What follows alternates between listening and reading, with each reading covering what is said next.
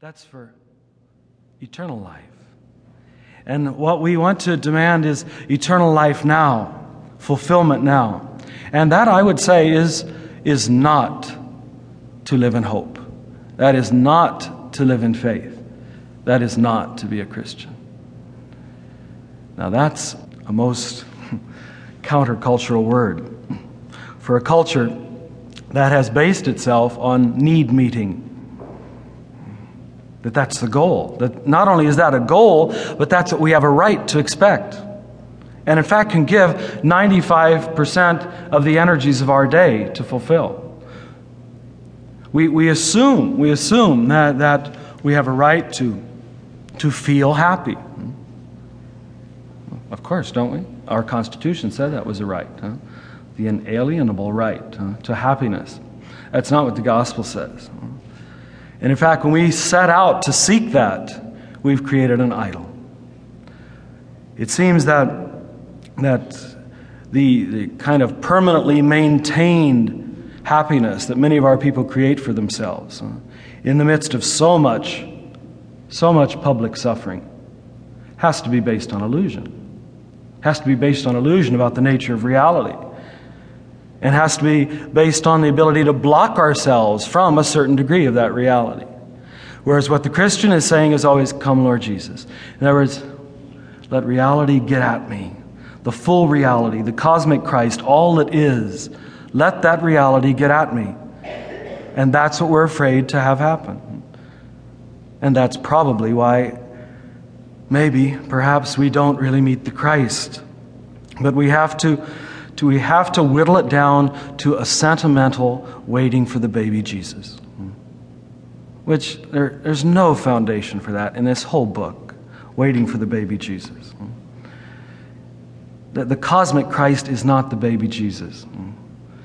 And it's like it's our own need. We're all, I guess most of us, I hope most of us are comfortable with babies. Who wouldn't like babies? I hear they sell commercials better than anybody else. You notice there's an increase of babies in commercials because for most of us, they demand a lot, but they're non-threatening and they're ultimately attractive. And so who would not be happy to wait for God, who is now in the form of a baby? But a baby maybe who really is able to demand little or no adult behavior of us. But we can remain in the position of sweet and sentimental feelings about God, but not an adult relationship with God, or not an adult relationship with reality.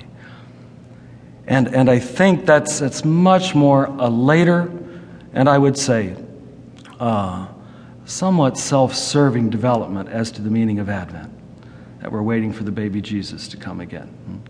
And I understand where it came from. But it doesn't come close to the power of the biblical proclamation. So what we'd like to talk about in part today, if we're going to call this season of Advent, season of waiting for the coming of Christ, the primary question I'd like to address in this first talk is, what is it we're really waiting for? What is it we're waiting for? And I already excluded the baby Jesus, right? I do not think that's what the Scriptures are saying. We're waiting for the baby Jesus. What is it, therefore? If it's not that, what is it we're waiting for? And this afternoon, to take that one step further, how, therefore, do we wait?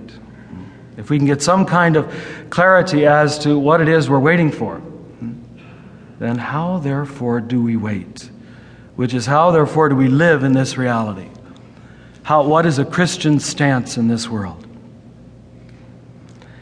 Now, as some of you know, I increasingly come with the assumption that much of the middle-class church of Western Europe and North America has largely missed the point.